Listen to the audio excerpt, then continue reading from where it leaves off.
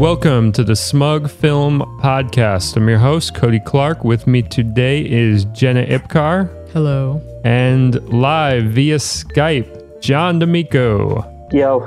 So why aren't you here today, John? Whole bunch of biz to take care of in Jersey, you know. And somebody left their phone in my car last night, so I had to wait for them to come to pick it up. A lot going on.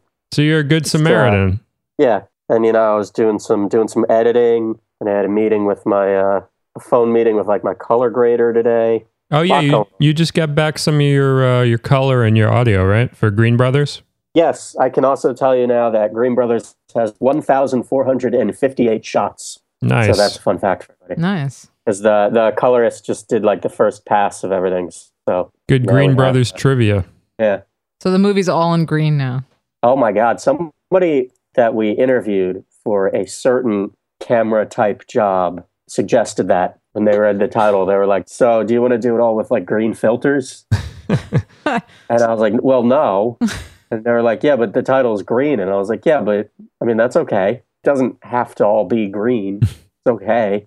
It's fine. It can just be normal colors. It should be normal colors. Yeah. All right, we got a voicemail here. We're sort of wrapping up the Halloween themed episodes. We got 2 voicemails this episode. We're going to do one now and one later on, both horror-themed voicemails. A little spookiness for us to comment on and answer. So I'm going to play that first one right now. Hello, my name is Caroline. I'm from Edmonton, Alberta. I have a question for the Smug Film Podcast.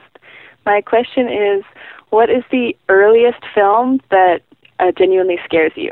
All right. Thank you, Caroline, from... Canada, overseas, across the pond, up north, right? All right, so earliest film that scares us. So is this the one that we saw first or like the earliest chronologically? I want to hear your earliest chronologically pick. Did that train coming through the station scare you? No. No? Edison's your favorite horror filmmaker, right? No, but...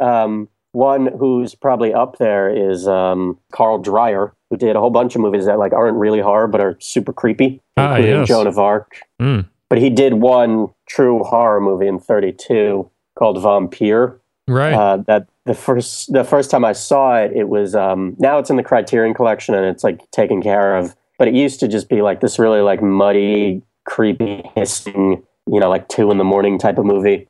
The subtitles are like these big black things that took up like a quarter of the screen.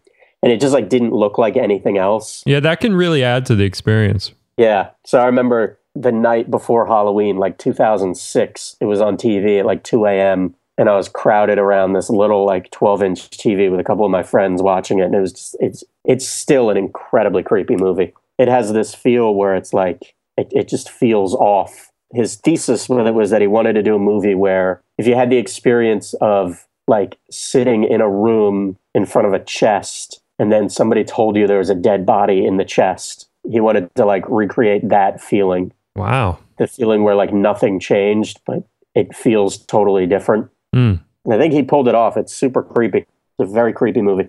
There are earlier ones that I like a lot, earlier horror movies, but that's the first one that I think is to this day very unsettling. Right on. So how about earliest childhood memory of a horror? I don't have childhood memories. No? You were born grown up? Yeah. No, I really don't remember like earliest. I think I was too young to pay attention. The one that sticks out is Wizard of Oz. Oh, all right. I don't know that it was the earliest, but when I was young, Wizard of Oz freaked me the fuck out. That's a weird one. That is a unsettling movie if you're unprepared for it, I guess. Yeah, it's a lot freakier than people give it credit for. Well, I remember there's that bit near the end where she's like walking down the yellow brick road. I almost called it the street. When she's walking down the yellow brick road and the witch just like apparates in front of her and yells at her and then like sets the scarecrow on fire and disappears. Yeah. And I remember that bugged me out because then like I had it in my head that she could just do that the whole time. You know, like this realization when you're little that like the whole time Dorothy's walking and they're having all these happy little things happen or whatever, like she's really not safe. I remember that like very distinctly, just feeling like she was unsafe in that movie. Yeah, that could have been like a 5-minute long movie. Could have been Yeah, just the sure. witch showing up and setting fire to her friends, and that's the end of the film. Jesus. Yeah.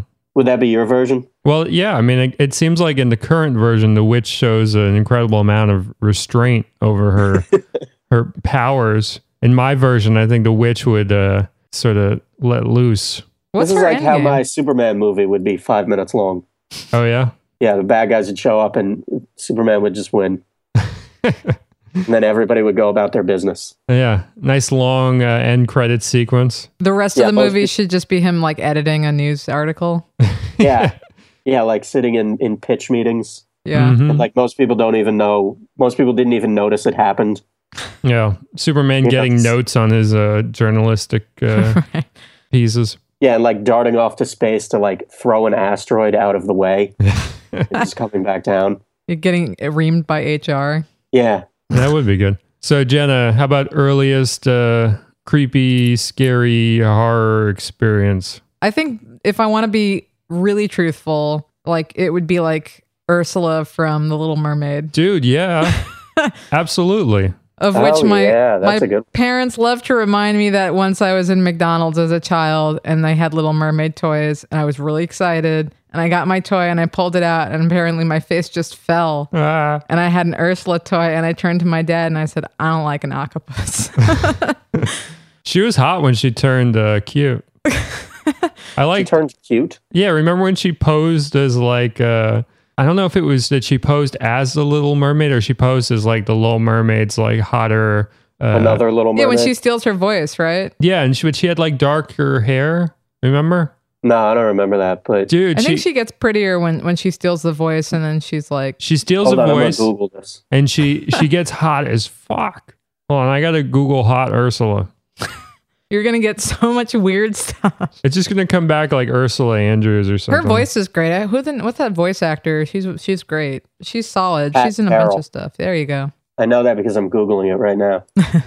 Oh, wow. She was hot. Right? She was way Vanessa. hotter than Ariel. Yeah. Because she used her body language. Ha! Man, I didn't remember any of this. Yeah, Vanessa rules. Yeah, she does. I remember when I was a kid, I went to I guess I do remember being a kid. There you I go. went to like a party, like my friend's birthday party when I was like 4 or 5 or whatever. And he had a guy come in character as Captain Hook. And like everybody was all excited and they're like taking pictures with Captain Hook and everything. But I was sitting there and I was like, well, that's a bad guy. Yeah. He can't be here. No. He can't be 'Cause allowed that, in it was when premises. you were that age that you like really believed it was that person. Yeah. So I remember like pulling like one of the adults aside and being like, that's a bad guy. And the guy like tried to call me over to get like a picture taken with him. I was like, no. No way. And that's why you're alive and all those kids are dead. That's right. Yes, that's exactly what happened. They're off in Neverland toiling on his ship. And Yeah. you're safe here. In the Phantom Zone. Besides that, what I do remember ruining my life as a child was Communion, the movie Oh, Communion God, yeah. with Ooh, Christopher yeah. Walken was on TV. And that scene, now it's terrible because they have like these little aliens. It's about Christopher Walken getting abducted and then like remembering it and then Yeah. dealing with it. And they have these aliens like that will peer like behind because he was always getting abducted in his bed, like at night. You know, like he felt real safe, tucked in, and then these aliens would like peer across the door, and then they would like run in really quick, and it scared the bejesus Yeah, the out of me. cinematography in that movie's A lot of really smoke. underrated. Really really moody. And then the one I thing can picture that shot exactly. Oh, yeah. Still. Yeah. Close up with half the door and half the face. And peeking just- from it's, like, behind the very underlit. dresser. Yeah. But the one thing that scared the crap out of me is when that door is half open and then this like children's toy floats in and it's like it has some kind of like swirly thing. It looks like a wind up toy, but it's bigger and it's like from the aliens and it's like a wind up toy like riding a bike or something. It's like really creepy and it just like floats in and it looks like super like happy scary clown toy thing. That like ruined my life. Yeah. Like I could even deal with the aliens, but seeing that thing like slowly float into the room while he's like paralyzed in bed, that still scares me. Did you ever see Fire in the Sky?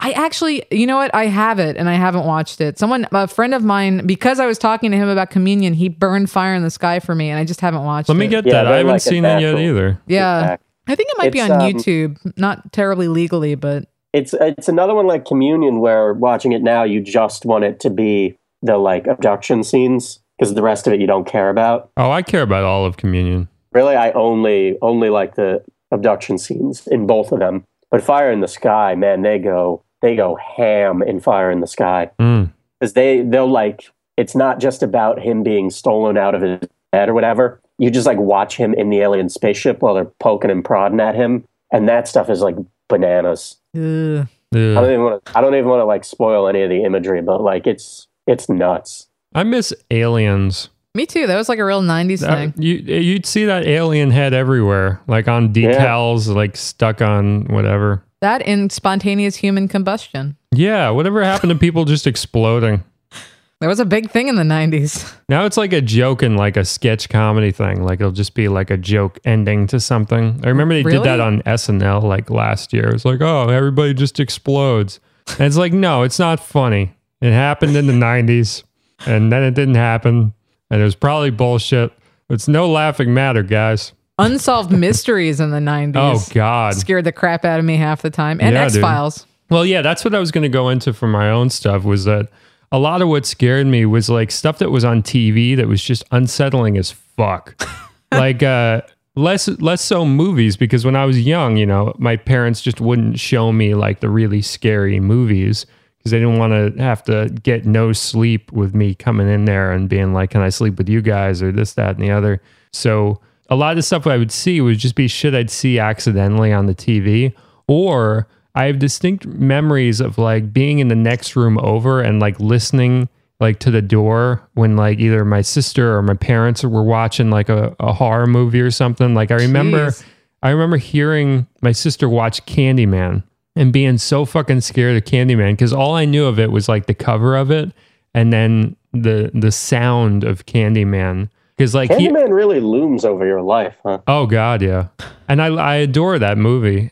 But his voice in particular, like hearing his voice coming out of a VHS tape on like small TV speakers, it still had this like huge booming quality. And it's a scary, scary voice. And I remember that distinctly. I remember because my parents and my sister would watch X-Files all the time.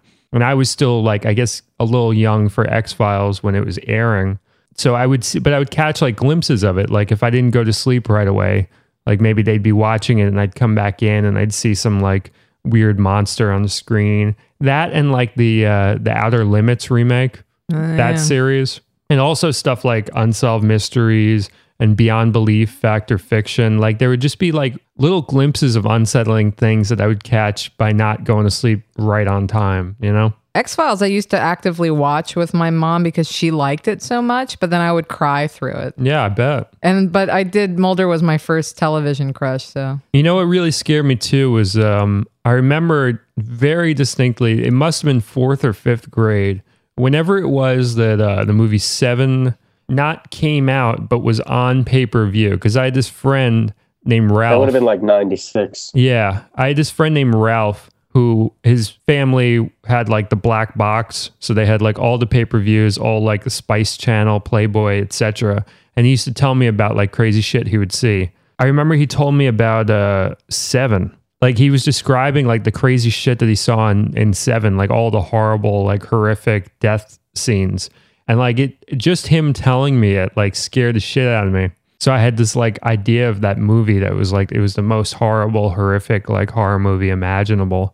That was always scarier, though, when you like kind of knew something was out there, so you had to make it up in your head. Mm-hmm. Those were always the ones that got me. Yeah, Seven loomed over me as a child. Yeah, just the idea of Seven, that was enough for me as a youth. I remember I saw Jurassic Park 3 times in theaters and then had, I think, the worst nightmare I've ever had based on Jurassic Park. Really?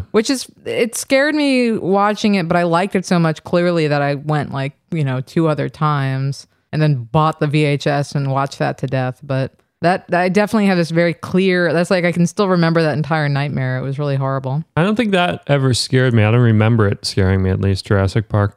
I guess probably the silliest thing that scared me as a kid was I remember being scared by the Simpsons Treehouse of Horror episodes. Oh, those are creepy. Like I loved them as a kid. And Simpsons was my first favorite TV show, I guess. Like I used to watch My parents Yeah. would tape them, and I used to watch episodes over and over and over and over.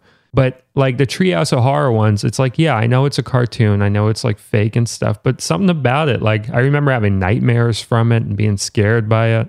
Man. And also Alf, dude. I was afraid of Alf. I was like deathly afraid of Alf. And That's because you had cats. It makes sense. that's I a very remember good point. when Men in Black came out, I had got it in my head. I forget why. Somebody told me. But I had it in my head that it was going to be like very scary. So I remember my dad and me were going to see Men in Black. And I must have been, I guess I was 9 at the time. And I was like trying to talk him out of it on the way. Or I guess I would have been 8 because it was a summer movie. So like I remember trying to talk him out of it on the drive there. Because like I thought it was going to be really scary. Yeah, it's It was got not. one of those titles where it could go either way. My sister, I forget why, but something put it in my head that it was going to be.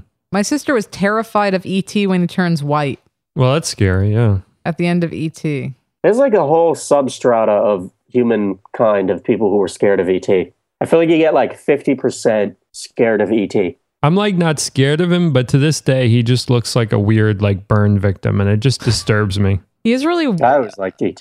unsettling, except that movie is so charming. I like the first third of it. I think he's a fine little guy. Why that? I What's don't wrong know. with the rest of it? I like the way it starts out, and then I lose interest. Every time I try and watch it, I'm like, I'm on board, and then I'm like, I don't care anymore. I really like ET. Whenever I watch E.T., I just want to watch Encino Man. Because it's the same movie, but Encino Man's awesome. ET is one of those ones that I feel like it has gotten like weirdly underrated. Yeah, Like, that used to like, be huge, man. all you hear about, and now all you hear about it is people talking about how they didn't like ET because they thought he was scary, or like like you rarely hear it brought up in a positive light anymore. I was just never big into the design. I just went on the E.T. ride at Disney World a couple weeks ago. Oh, yeah? And that was fucking great. The What- best part Was it is, scary. well, yeah, because the police are chasing you and then you got to fly away.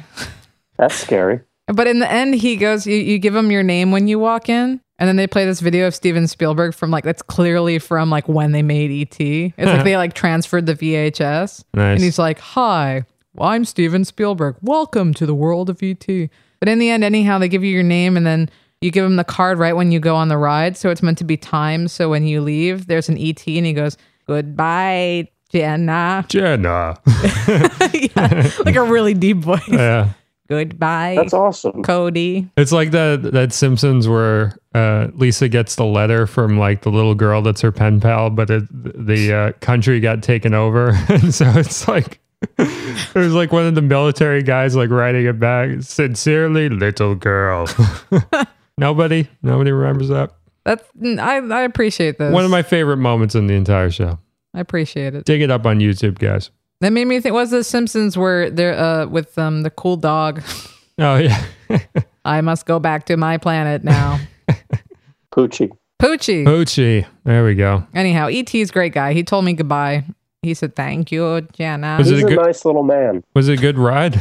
It's a great ride. I Yeah. love. You know what? Here's great. What's great about Disney World, and then we can stop talking about Disney World. Is that I've never been to either Disney theme parks. I like Disney because they still have animatronics and it looks so much better because I went to Universal because I had to go to Harry Potter World, which was amazing. But the newer Harry Potter rides are like, you sit in a thing and you put on 3D glasses. Oh, So fuck most that. of the ride is like, and it was still cool. It's interactive and you move, but like the ET ride, you're like, you feel like you're really moving through a huge space, which you are. And it's fun. I like that. Didn't you take pictures with like Gaston or something? Yeah, I motherfucking met Gaston. Yeah, I saw that picture of you and Gaston. Yeah, we got it on. He was cool, right? He was great. There's some character like dress up dudes that are like really, really good at it apparently, and I hear he's like one of the best. Yeah, because you can challenge him. Like if you're a guy, he's like not friendly to you. Yeah. And you can like challenge him to like push-up contests, which is a great YouTube lookup. Yeah, that's what I've seen before. Yeah. Yeah, it's really he's funny. They're all charming. Disney's fun, man. It's like a good, happy place. The alien part of the movie ride scared me when I was a kid. They it got scared rid me of more it. than any of the alien movies scared me when I They was got rid of it. That ride was terrifying. What They ride got was rid of this? that ride. Yeah, it's awful because that ride, it was you sit down and That they're was like, Wait, that was what's the it called? best thing they had. it was called Alien the Ride. Oh, okay. No, not that one. Which one I'm talking then? about the great movie ride when they go into Alien for like a minute. Oh, at MGM, which isn't called MGM. It's called Hollywood Studios now. I don't know that that's still around. Yeah, that thing always bugged me out. Did you know the Alien the ride though? Where you sit down in this Alien chair? Encounter. Yeah, Alien Encounter. And it gets free and it breathes on your neck and like all of this like, this like Yeah, stuff that's like the blows Shrek on you. something now, right? Like Lilo and Stitch, I heard. Yeah, it's Lilo and Stitch. My parents never took me to any of this. My parents took me to Six Flags. I saw the Lethal Weapon water entertainment thingy. That's sweet. Did you guys ever see that? They do tricks We on used the to go, water. It's explosions. I never went. It was amazing. We used to go every Christmas to Disney because it was 3 hours north of us. Mm. And it was 3 hours north in December. So most of my memories of Disney are thinking it was very cold there. Which I think in like non-Florida terms means what, like 50 degrees? Yeah. You had to wear a It cardigan. was probably like 70. A hoodie. Probably like 70 and like 55 at night. But like I had like one like red hoodie in the back of my closet and that was it. And I always had to dig it out for the big trip north to Disney. Everybody had a Every red year. hoodie when they were young. Did you have a Yeah. red hoodie, Jenna? I don't know. I had the fuck out of a red hoodie, man. I had like, I only probably ever wore said it at several. Disney. I only ever wore it at Disney and the one day that it was like 55 degrees where I was and I didn't go to school that day because it was too cold and I wouldn't go. You know I what? like dropped and I just wouldn't do it. I had a green hoodie too. I think I had a yellow hoodie, but I think my sister might have had a yellow hoodie. I liked colored hoodies as a child. To bring it slightly on topic. One thing that scared the crap out of me is in the Museum of the Moving Image, which they have. They used to have the masks from Altered States when he melts. Shit, yes. Oh, yeah. And they had the Exorcist And they have lady, the Exorcist chick. girl, child. And they have Yeah. the Wolf and Wolf. Yes.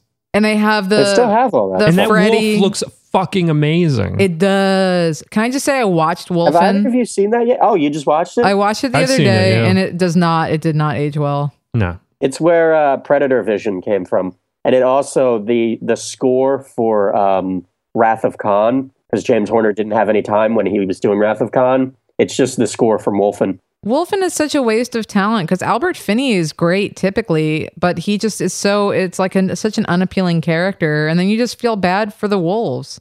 I do like that they had actual wolves in you're it. kind of supposed to, though. I mean, I haven't seen it since I was a kid. It's a shame to hear it doesn't hold up. There's but, a lot of there's a lot of most horror bad movies, you feel bad stereotypes. for monsters. That's a very VHS movie. for Yeah, it's just What kind of stereotypes? about Native Americans. Oh, yeah, like when they go into the... Yeah, And I like can see that. all of them, because basically the plot of Wolfen is that they're it's like these Native American wolves. They're shapeshifters. Or Skinwalkers. Wendigo. But then they're just they're wolfen is what they say in the movie. But they like and then they go and kill people, and you just feel bad because the people they're killing are not that great. Mm-hmm.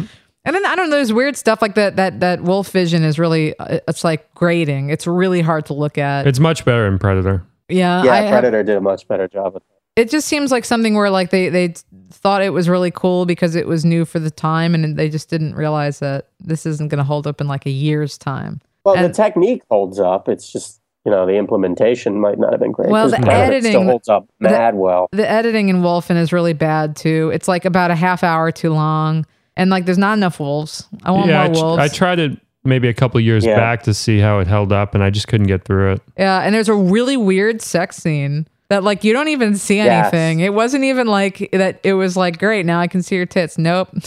Have you Completely. seen The Howling? No. Howling 1 is the king of the weird werewolf movie sex scenes. Well, this one was just like there. Neither of you seen The Howling? I No. don't think so. And you people are missing the second tier of 80s werewolf movies. What's the sex on that one? There's like a sex scene in the middle of a transformation. Oh wow, I But gotta it's the say 80s, so you could do a lot back then, but you couldn't do this. So what happens is it just cuts to silhouettes of them in front of like a fire because they're like outside and it's at a campfire. So it just cuts to like their silhouette, and then they do the transformation like in animation. that. Mm. Do you remember that part of the first Batman movie where he's standing on the roof and he's a cartoon? Yeah, There's that shot of like his shadow coming down. yeah. It's like in It's the same thing. It's like in Pee Wee's Big Adventure when he goes into the pitch darkness And he gets Yeah. like cartoon white eyes. That scared me. Large Marge. Yeah, Large Marge. There we Dude. go. Bringing it full circle. That scared everybody. That moment is ingrained in the minds of youth of our age now. Of you know what I'm trying to say. People that were children when we were children. That's what I meant. Actually, now that I think about it, Predator scared me a lot when I was a kid. Oh, fuck yeah. The bit where he's holding onto the bottom of the log and the Predator is standing on the log. I didn't even get that far as a child. Just the scene where it was all the skinned people hanging from the trees. I was like, I'm out. I'm Yeah, that good. was a lot. I'll wait It was a until lot I'm to soak older. up. I need hair on my chest for this. I'll revisit. That was me as a youth. Yeah, I watched pretty Wolfen because my parents actually lived right next to where they were shooting that. And then they told me, like, I remember as a kid, because they'd be like, well, we live right there. And then they'd be like, it's too violent. Don't see it. And I saw it now and I'm like, oh man, this was terrible. Maybe they were just trying to protect you from like a not that good movie. No, I think It's a because shame to hear it doesn't hold up. I kind of liked it when I was a kid. Now that I think about it, I don't remember anything about it. it is violent, but it's like, it's the type of thing. Well, like, because it's like people's arms getting like ripped off and like heads getting ripped off and brains getting eaten out of their heads, but you don't see it. Like, you don't really see it. So it's Yeah. like that. And my mom doesn't like that kind of like, she doesn't like gore. So like, I can even imagine my mom still thinking it might be a little too violent, but I don't know. I'm sure that they probably also wouldn't like it at this point. Do you remember getting scared from like Are You Afraid of the Dark? I think I Yes. avoided that because they scared the crap. A couple of them were scary. Most of them were like silly, but there were a couple unsettling ones if I remember Yeah, correctly. but even the ones that weren't scary, you had to run through the gauntlet of the opening credits, which were terrifying. Yes, those opening credits were fucking frightening. They're, I think, like genuinely a masterpiece of credits. Yeah, I would say so. I think they hold up to this day. Actually, Wasn't there a Goosebumps show? yeah, Yeah, it of was course. terrible. What was the one with the sponge under the sink that eats people? That one still scares me. I still think about that when I look under the sink. Our boy Carl Garcia, our friend of the show on Twitter, he's been going through the Goosebumps on there. He's been writing funny things as he's been watching them, taking screen caps. So you should check that out, Jenna, and those listening at home. Get that sponge under the sink. I don't know if he's up to that one yet. I hope so. There are a few Are You Afraid of the Dark? I think that show really just holds up very well. It does, yeah. As an anthology horror show, I think it's one of the best. There are a few that I think would make great movies if they felt like it. Yeah. You know, Sixth Sense is based on an Are You Afraid of the Dark episode. Oh shit, really? Yeah, and it's not a good episode. I have all of them on like a back when you couldn't get them, like Yeah. a burn. Yeah, I had like the thick clamshell bootleg with the really poorly printed out cover. Yeah. It doesn't quite align. Yeah, that was a big hit in college, I remember, because I had the bootlegs of them. Everybody always wanted to watch Are You Afraid of the Dark because they were hard to come by. Yeah, they were for quite a while. I think they might still be. I know they came to like Canada and the UK, the sets of that first, and I was always so jealous. They usually are floating around YouTube. Yeah. I mean, they're always getting pulled and then somebody's putting them back up. What I really wish would get like a proper release is Beyond Belief, because that's one of my favorite anthology shows. It's not neck and neck with Twilight Zone by any means, but it's one of the most fun to watch. For those of you who don't remember it was 5 shorts in one episode. So each one was like 8 to 10 minutes, and they were so fucking varied. And the whole premise was that you had to decide whether they were true or false and like guess. And then at the end of the show, they would reveal like which ones were made up by the writers and which ones were based on true events. And I fucking loved that show. I've seen every single episode because they run them on Chiller now. So I maybe a couple years ago, like I figured out where they were in the order of like the episode sequences. So I would like tape every single one, and I would not tape, DVR. And I would make sure that I caught every single one. And I've seen every single episode. I fucking loved that show. There's so many bad ones. There's so many good ones. There's so many bad ones that are still good because they're bad. There's so many. It's like a total mixed bag. You'll get like 2 stories that are about like Jesus, and then you get like a fucking scary as shit one, and then you'll get like another one. Like you never know what the fuck they're gonna throw at you, and it's so much fun guessing like which ones are true and false. Yeah, I've been watching a lot of that lately because you've been lobbying for it to be part of my 31 days of YouTube horror. Yeah, I've been sending you a Some of them couple. are pretty good. Yeah, did you see that There's kid? one I really liked. Sorry, which one? Did you see the kid in the closet one? Yeah, that was pretty good, but it felt front loaded. Yeah. You know, like I wish they had cut the first 2 minutes and made the last 2 minutes longer. That's one of my favorites because it's revealed to be true. And it really fucked with a lot of people. Like if you go into the YouTube comments, you see everybody who is like, this scared the shit out of me. Because usually like some of the like really scary ones, they'll say, oh, it's false. We made it up. But this was one that was like, it was such a creepy premise that you just really wanted it to be fake. But it was like with everything on that show, they would take things that were like barely like the actual true events and hype it up and like change shit and stuff. So the actual story is kind of different from what actually happened, but they're just trying to scare you. They're just trying to, what's the premise? I don't want to give it away, but because it's only like 8 minutes, you know. Yeah, it's called The Kid in the Closet. It's just look YouTube. it up on YouTube. Kid in the Closet. My favorite was one that was fake, but it was just like a really good little concept. I really liked it. It was this one about a guy who was like really nasty on Halloween to all the kids in the neighborhood. So one day he opens the door on Halloween night to try to scare all the kids outside. And it's just the Grim Reaper standing outside. Yeah. And like during the course of the night, he just keeps getting stalked by the Grim Reaper until it ends. Like literally probably 1/3 of them end with the person being scared to death. Mm-hmm. But yeah, that was just like visually, I really liked that a lot. Yeah, that kind of got used for that movie Trick or Treat, kind of similar. Yeah, thing. I could see that. Yeah. The costume I thought was good. The Grim Reaper costume. I know. I like a good Grim Reaper costume, I have to say. Yeah. I remember in, what was it, like the Muppet Christmas Carol? There was a good Grim Reaper in that. Metropolis has a great Grim Reaper in it. Swinging the scythe at the end of the movie there. All I can think of is Monty Python, where Eric Idle gets taken down to hell, and then he sings "That's Death." Great song. I guess it wasn't the Grim Reaper in the Muppet one. I guess it was the Ghost of Christmas Past or future or something. But he looked good, and he was very Grim Reaper-y. Yeah, silent films do that pretty well. Yeah, right? There's a lot of that just like great, like, you know, like they don't have to justify it in any way the way they do now. Yeah. I think they were just more comfortable being like very expressionist. That's true. The Grim Reaper at the end of Metropolis, I think, is one of the great horror images. I guess it's not at the end now that I think about it. But the Grim Reaper in Metropolis, you'll know the part when you see it because it's the part with the Grim Reaper. Also, the 80s metal band Grim Reaper, very good.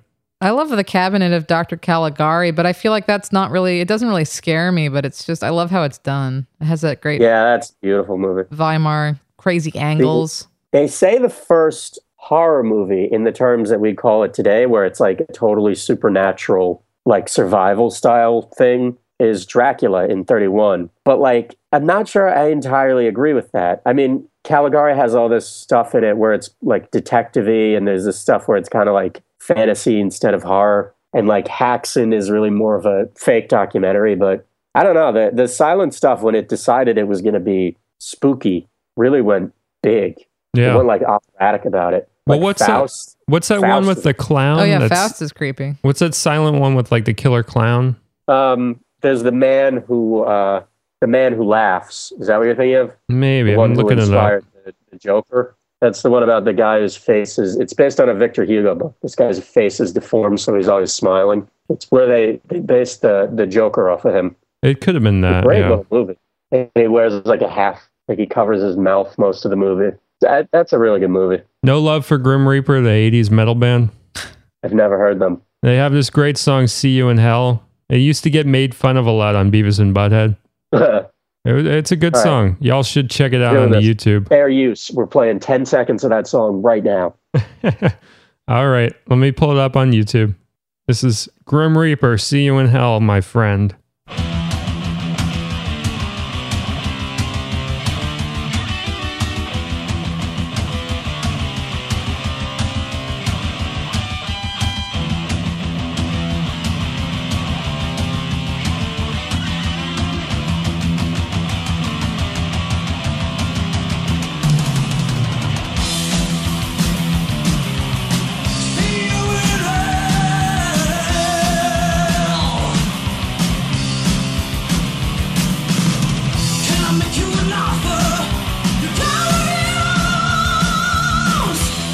I love that. I love that scream that he does. That's the greatest scream. That's pretty sweet, actually. Yeah. I was pretty into that. All right. Grim Reaper See You in Hell. You can hear the rest of the song on YouTube. Why not?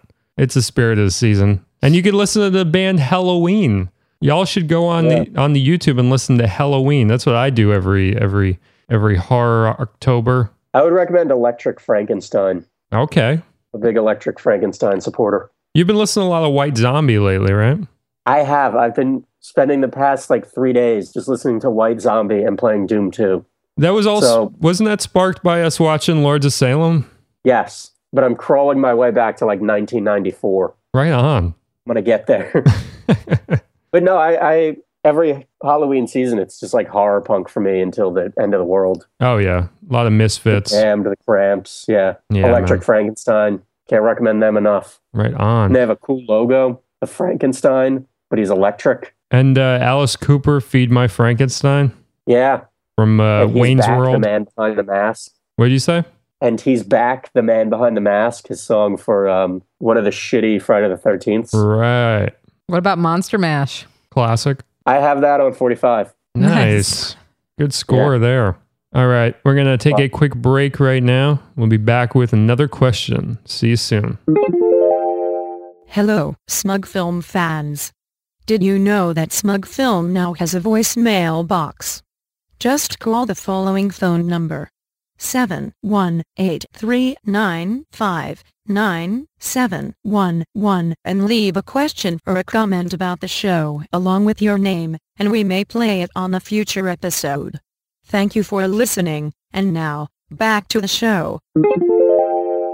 And now, Chloe Peltier reviewing a movie she's seen parts of while working at the theater. In Crimson Peak, the blood is red, and there is red running down the walls, which also looks like blood, but it is not blood, it is clay, but it is also red.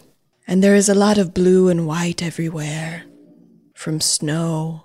And there is gray from darkness. And there is God rays streaming in from holes in places. And people wear white and beige and yellow to contrast with the red and the blue. And everybody speaks in enunciated, formal ways because it's the old days. And the movie looks okay. I can appreciate it that it has a very intentional style. It kind of reminds me of old school books that I've read, like Frankenstein, and the illustrations in that, which is cool. It looks like it would be fun to sit down and watch. You can't really take it serious, but I don't think it's meant for that. And yeah, that's about it. Happy Halloween! Thanks, Chloe. And now, back to the show. All right, and we are back, and we got another voicemail here. Let's listen. Hi, this is Jenna's friend Vern. I'm hoping this is, I think it's the right number, but you guys should really have something that's like, hey, Smug Film podcast. Anyway, so I'm just calling, because Jenna gave me the number and is telling me to call and rant about stuff. I don't have a rant.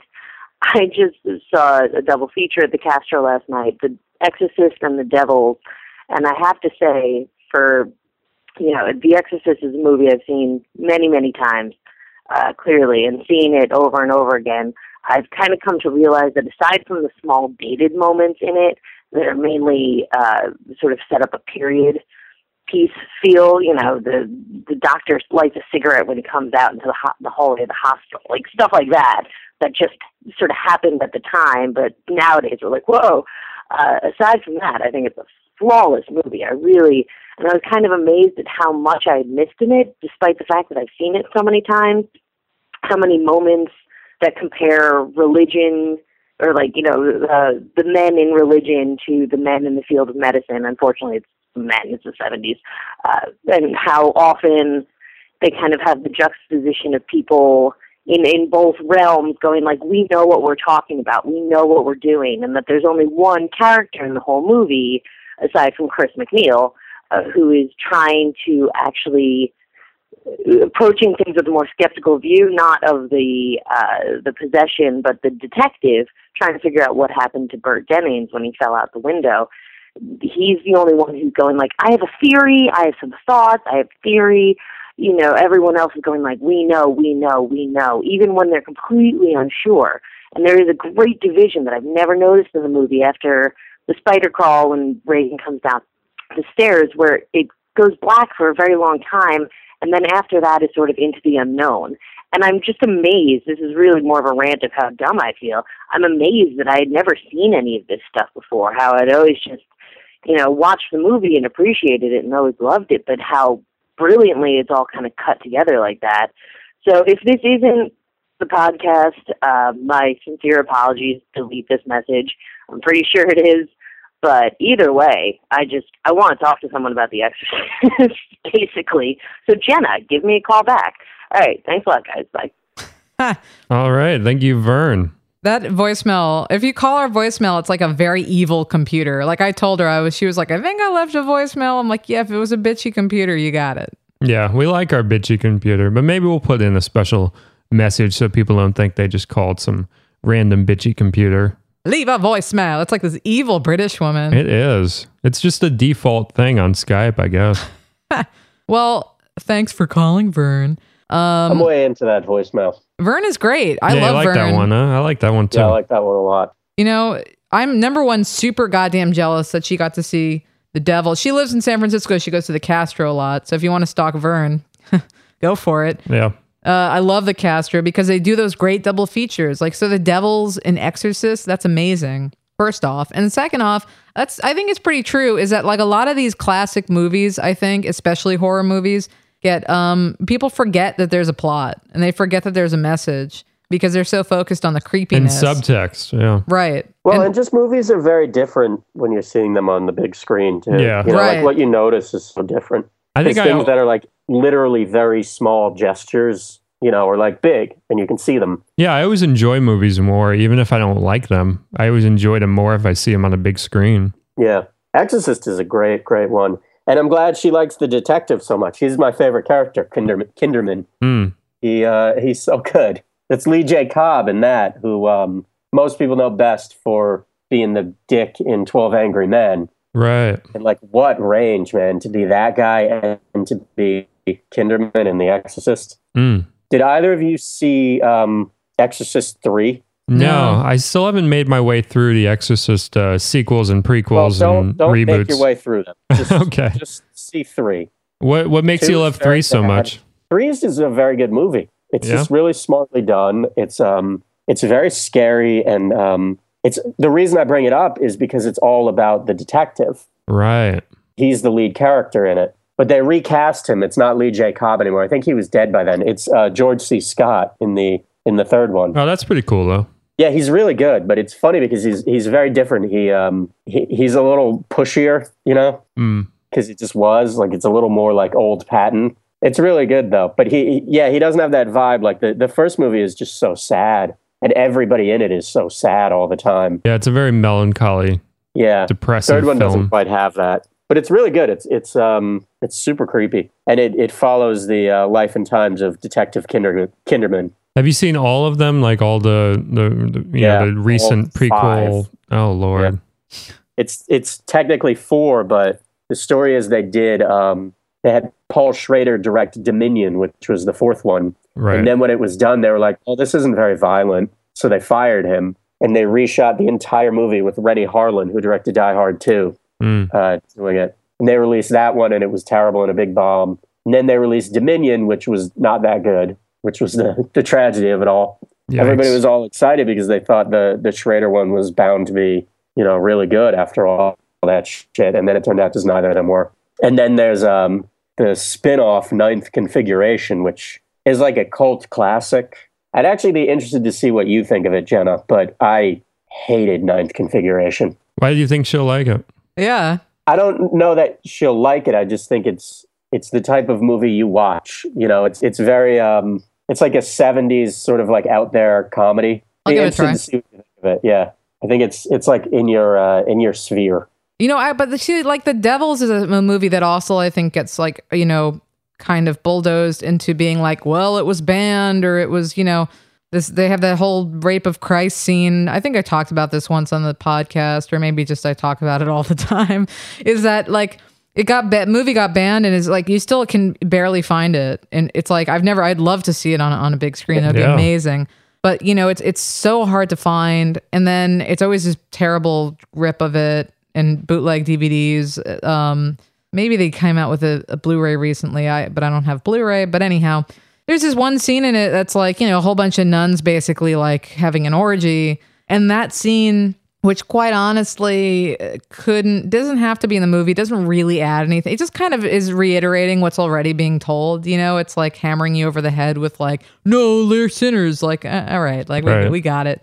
Because you can also find the movie without that scene, and then everyone goes hunting for this scene, but it's like not even worth it. Like it's the type of thing that kind of should have been left on the cutting room floor in a way. It just doesn't add to the movie, but that's such a great movie. That's also about, talking about not listening to people and also damning women for fantasies or, this sort of very male sphere kind of directing people kind of movie. And it's it's fascinating, and it's so well done. It's so well acted. It's Oliver Reed and Vanessa Redgrave. And she's fantastic. I mean, she is this like hunchback nun, and she's just so creepy, and everyone has depth in that movie. Sister Jean. But to watch it, just for like the shock value, you really miss out on what's a great film. Which with I think Ken Russell movies, I think a lot of Ken Russell's movies get sort of pushed under for the exact same thing, is that it kind of is shot in a little bit of a distracting kind of way. And the first time I saw his movies, I thought like, it was too much. I thought this is so stylized, and it turned me off. I didn't really like it. And then I kept thinking about those movies, and then I'd go back and then rewatch them. And I was like, oh man, there's so much here. You just have to accept his vision. Right. Like you can't get caught up on like, well, I don't like that the camera is leading me, like physically leading me through this movie. Like, you have to just accept it and see what's there, because there's just so much depth and layers for all of his movies. Most people are incredibly bad at watching movies, I realize. Yeah. Like if something the least bit unexpected happens to the form of a movie, people just are like children. Like people just can't deal with it. Like it's almost a literacy thing. It's like how a lot of people technically know how to read, but really like if they're faced with a book that's written for their age level, they can't read it. Right. I feel like you have the same thing with movies with a lot of people. Yeah, I've always thought I think a lot of people are just like not capable of watching a lot of movies. Yeah, I've always thought that film literacy is fairly low overall. Yeah. Sometimes it is the director's fault. I will say. I think that but Ken Russell is in The Devils. I mean, that's what he wanted to do. The movie he wanted to make was very stylized. Well, but what I mean by fault is that I think that it's like having a font that's a little too small with a novel that's a little too thick. I like that as an analogy. I'm going to use that I get for what other you're shit. saying, and I like your analogy. I don't think it applies to Ken Russell's stuff at all, though. I'm going to steal that for like every movie I talk about ever. The point he's trying to make is so tied into the visuals and everything. Oh, I agree. I agree with you. I think but it's. But I don't know that. Like, I don't know that people pick up on that. It's like it's the same thing. Sometimes someone will look. It's like judging a book by its cover, or to continue the book thing. Is that like they look at it for 5 minutes and they're like, I can't get through this, and you can. It's really not that hard. Just like accept that it's stylized and continue, because he's working in your same planet. It's like. Sometimes people just, I think they get worried if it's like not as comfortable as home. They think, I'm not going to get it. Exactly. Right. And you're like, no, you'll get it. And it's fine. We're all on the same planet. Like, I think there's no value to making movies with people like that in mind. Right. Agreed. Because all you're doing is just making movies. It's like the same thing with books. Like I was reading this interview with the guy who wrote All the Light We Cannot See, which was the one that won the Pulitzer last year. And he was talking about like he had to find this balance with like how he was writing, because readers now like don't accept lyricism very much. If something's not moving the plot, if something's just in there, for the sake of creating a rhythm and like imagery and creating like a world, people get real pissy about it, because it's a lot of readers don't encounter that ever, really, because they don't broaden their horizons ever. Yeah, that's interesting, because the Game of Thrones books are so popular. But the stuff that like the fans are like, oh, it's such a slog, like in the middle of like the series, I think around like book 4, and they even throw book 5 in there, where they'll have that lyricism, and they'll go off in into other areas with like characters you haven't met, and you'll meet those new characters, and fans just like trash that shit. Like you'll go online for like the reviews of like book 4, and you'll see it'll have like 2.5 on Amazon, and it'll just be split right down the middle. And they just have no trust in a writer that they even do have trust in, because they came that far with, you know? I think it's because there's just not as much. I mean, it's not that there isn't as much. It's just not as popular or widespread or popular, you know, like it's to publish poetry right now. And especially like that sort of Speaking lyrical. to the guy doing it. Right. Yeah. Cody has several poetry books published right. that I've not No, read. I think you're totally right, Janet. People have gotten literally prosaic in how they view this stuff. Right. Like construction and beauty as a part of the form is something that people in movies and literature just have no capacity for right now. Like if a shot, like The Devils, like you shouldn't have to justify having really interesting, beautiful cinematography. It shouldn't have to have some thematic hook. You should be able to just, you know, have it and let it stand on its own. Right. But so many people, and it's the comic book thing all over again, where like what you're looking for is so different that for a lot of audiences, I think the idea of something in your movie being beautiful or unusual is like something to be tolerated at best. Preach. You know, and it's not the aim. Well, that's what happened to Spring Breakers, and that's what happened to Lords of Salem. You had a lot of negative reviews for both of those. That's what happens, I think, to Tommy versus Quadrophenia. You know, everyone likes Quadrophenia. It never, despite the fact, and here's what I think is always so funny, is that both of these are both albums by The Who. Yeah. They are albums by The Who, and yet there are people that are criticize Tommy. There's like these two camps of Who fans, the ones that love Quadrophenia, the ones that love Tommy. And Quadrophenia, I think, is even wider than the Tommy group, because the Tommy group is Ken Russell fans and then like Who fans, you know? And like the Quadrophenia group are like people that just like, well, it was cool, it told me how to dress. Or like, you know, well, it just reflected the childhood I had or I wanted. Whereas like Tommy is such a it's like insane. It's beautiful, like this crazy visuals. And it's much closer, in my opinion, to what you see when you hear this album than, you know, like it's like this sort of like it's moving lyrically. The camera's moving to go with the fact that you're listening to an opera. You're listening to a rock opera. It doesn't stop. There's no dialogue. It's people singing, you know, except that you can't get all like, I don't like singing when you're watching a rock opera. Right. You know, that drives me nuts. Somewhat related, I actually just read the book that inspired the book, The Exorcist. The other day I finished it. Ray Russell's The Case Against Satan, which was like 1955, I think. That's a great title. Yeah. Yeah, the title's better than the book, if I'm being honest. I like Ray Russell a lot. He wrote Sardonicus and a few other things that are really good. He was a good like neo-Gothic writer. But the whole big thing with this one was that it was the first like scientific possession story. And he even talks about all the cases that they talk about in The Exorcist. You know, when they're talking about like the other kid that it was like 9 days and then he died, and like all the little bits and pieces you hear right in The Exorcist, and all the other stuff in The Exorcist where they're talking about how like, you know, the church is very comfortable with schizophrenia as a first recourse and all this and that. Did it first in Satan. And it's interesting because you lay the two books out side by side and they're like identical to the extent that they're both about a new young priest and an old priest doing an exorcism on a teenage girl with a single parent. But like the tones are completely different. It's really interesting how different they are, because The Case Against Satan is very analytical and it's very it's like its title. It's very sort of probing. It's a lot of debate, which is really good and really interesting. But I don't think it's nearly as good as The Exorcist, because it doesn't have just like that weight of you know, like real human sadness that The Exorcist has, that I think is such a key to it. Right. Do you think there could have been like a movie, like who would direct like a version of Case Against Satan? He never did supernatural stuff, but probably Hitchcock. It feels more like him, because it has this sort of even when things are falling apart, everybody's kind of poised. You know what I mean? Right. Like nobody loses their heads. And a lot of the tension is stuff that comes from, you know, like waiting for stuff and like worrying about stuff and somebody perceiving something and like seeing something through a window the wrong way. You know what I mean? Like that kind of stuff. Yeah, that's interesting. It's a little more like classic suspense as opposed to Exorcist was very new Hollywood, like pushy, emotional horror, which is why it's so good. This sort of goes in the opposite way. It's a little more removed. All right. Well, I think we're going to wrap it up here.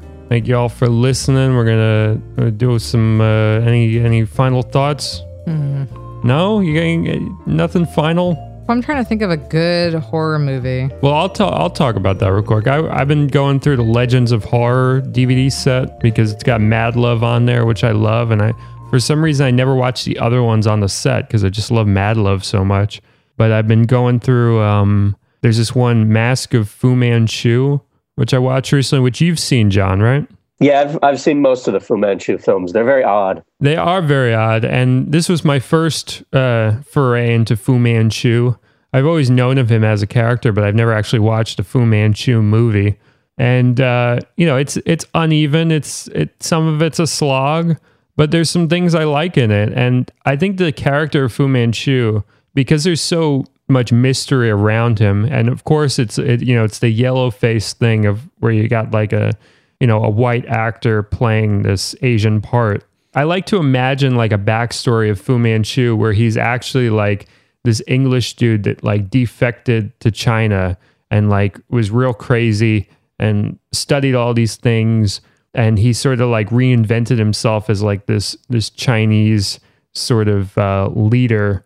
And when you view it in that context where like nobody really sees Fu Manchu, like very few people ever are in his presence. So like the idea of like him being talked about as like this Chinese dude, this like crazy Chinese dude who'll like kill you and wants to take over everybody. And then like the people that finally meet him, they discover he's like actually like this white dude who's doing all that. Like I like that as like a sort of a made up backstory in my head when I'm watching it.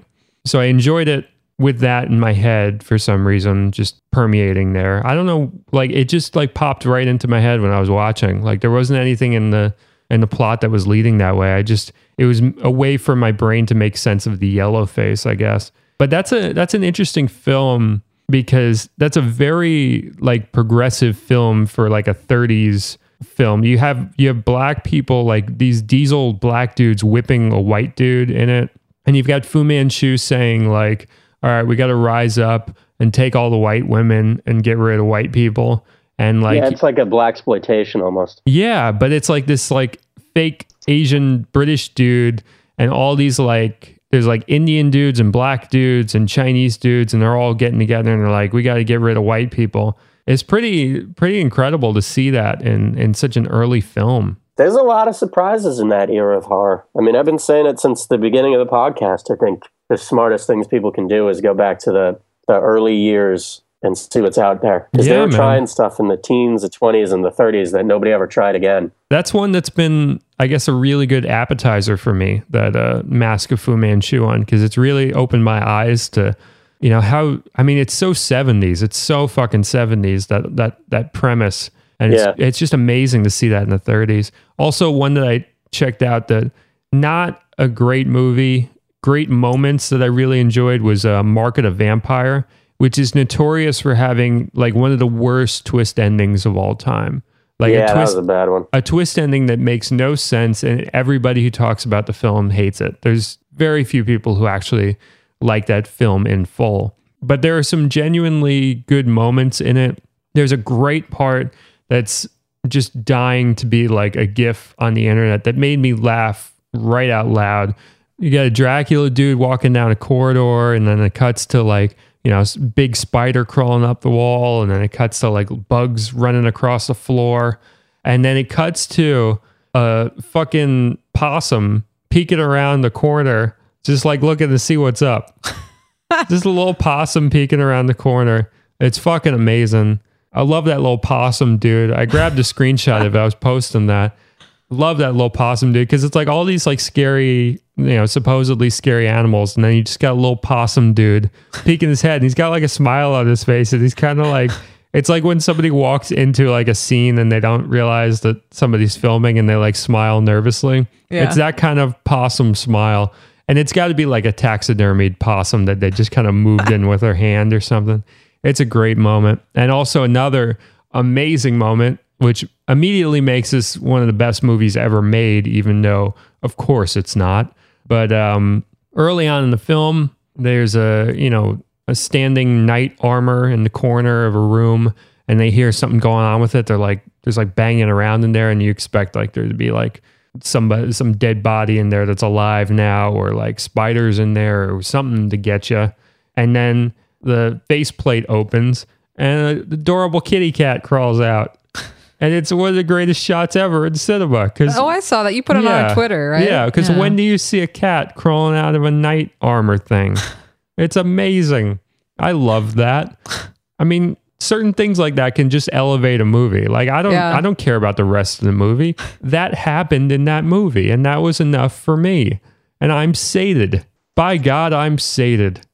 And so I enjoyed that very much. Nice. All right, I finally thought of a horror suggestion. This is I guess a slightly obscure one.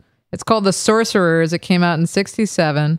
It has Boris Karloff in it. And this is like it's very 60s, very 60s. Is like, that the one where everybody's mod? Everyone's very mod, but and there's like, is there like ESP in it, like mind control? Yes, they build a mind control machine. Yes, which is all like liquid light looking. It's like really like it's such a 60s. Like the whole thing is so 60s. I got something for you. You know who wrote that movie? I just discovered on the internet. Who? Tom Baker, the Fourth Doctor. The same one? Yeah, Tom Baker. But I just feel like there's a lot of people named Tom Baker in England. That's what Google said. Google said it's the same Tom Baker. That's amazing. That's actually amazing? Hilarious. That's so cool. I saw that movie at Anthology. Oh, no, never mind. It's different. It's a different one. It has to be. God damn it. Yeah, come on. Oh, Lord. This is England. Everyone's named Tom Baker. That almost was an amazing piece of trivia. But what's really what I kind of liked about this movie, which honestly, it's close to being kind of MST3K fodder. It's very like. It's not well acted. The special effects are really silly. Well, except for Karloff. Karloff's fine, but this is fun in those like 60s paycheck goofy ones. What's interesting is that it's basically the plot is this old couple kind of kidnaps a younger, good-looking man, and they mind control him, and then they control him like a doll. And then what they make him do is like go kill women. So. But then, like, the sort of twist is that basically it was meant to be so that the husband could experience youth again, except that the wife gets really into it. So she starts to just really love being this attractive man and killing all these girls. And it's an interesting, almost like, I don't even know if it's intended, like, sort of commentary on gender and, and power. And I mean, like... Because the way that they show it in the movie is that she's like an evil old hag who's jealous of these like younger women that are better looking. But really what it kind of feels like is like, no, this is like her one time that she can have some power to like, no, I'm in charge. Yeah, that's pretty cool. It's interesting. But for the most part, it's a very silly movie. But I would still recommend it if you can find it. The Sorcerers, 1967. Right on. His late career masterpiece was Targets, the Bogdanovich one. Oh, I haven't seen that one before. Where it's tremendous. I think it's my favorite Bogdanovich. Did you hear Bogdanovich on Mark Maron? No, I haven't heard that yet either. It's a good one. It's not that new anymore, I don't think, but it's pretty good. Scope that out. Let's check that out. He talked about Targets. He goes through his whole career. Targets was interesting. It was his first. It was when he was still working for Roger Corman. So it's probably like top 2 or 3 movies to come out of the Corman studio. Mm. And it was right after Charles Whitman and that whole horrible thing. So it's this movie about an old horror movie actor and a young, like, real life sniper murderer. So it's this great, like, moment in time where you had these, like, old gothic horror movies. Like what I was talking about with Night of the Living Dead, where Night of the Living Dead is the first horror movie that's scary in the sense that it's, like in your face and in your time. Yeah. This was the same year. And it's all about, like, the old horror movie monsters ceasing to be what's scary anymore. Mm. Actually, it's a really interesting movie. He does talk about that. I would suggest everyone actually listen to that Mark Maron and Bogdanovich thing, because he talks about that movie and how basically like they had like it was like that movie was like a hodgepodge of 2 different films that they stitched together. Yeah, they were cutting together pieces of The Terror, which was about the French Revolution, and Jack Nicholson is in it. That's the movie within the movie that they're making in Targets. Yeah, there's a good story behind that. Yeah, we'll have to listen to that episode. Check that out. Plugging you, Mark Maron. You better come on our podcast. Yeah, come now. on. Or Peter. Yeah. We'll get Or Obama. Yeah, or Obama. Yeah, come on, Obama. Jeez. When's Obama going to do the Smug Film podcast? Ask him what his favorite president movies are. That would be a great episode. Maybe he likes the Gabriel in the White House one, the Smug Film favorite. The President's Yeah, Analyst. You guys see that? That's a good 60s weirdo movie. I haven't seen that one. Scope that out. Gonna save that one for Obama. What about Dave or an American president? Dave Obama. Or what was his brother? What was that one where it was about like the pig that becomes president? Was it called like Gordy or something? I think I got the plot wrong just then. But I know there was a 90s movie called Gordy. I think a pig meets the president. There were a lot of meets the president movies in the 90s. You got Forrest Gump when he meets a president. I swear to you, a pig met the president in a film. I think it was called Gorky or Gordy or... This is like the last thing you say before they haul you off to the old folks home. I swear, a pig met the president. I'm telling you, it happened. Thank you all for listening, and happy Halloween. Ooh, Happy Halloween.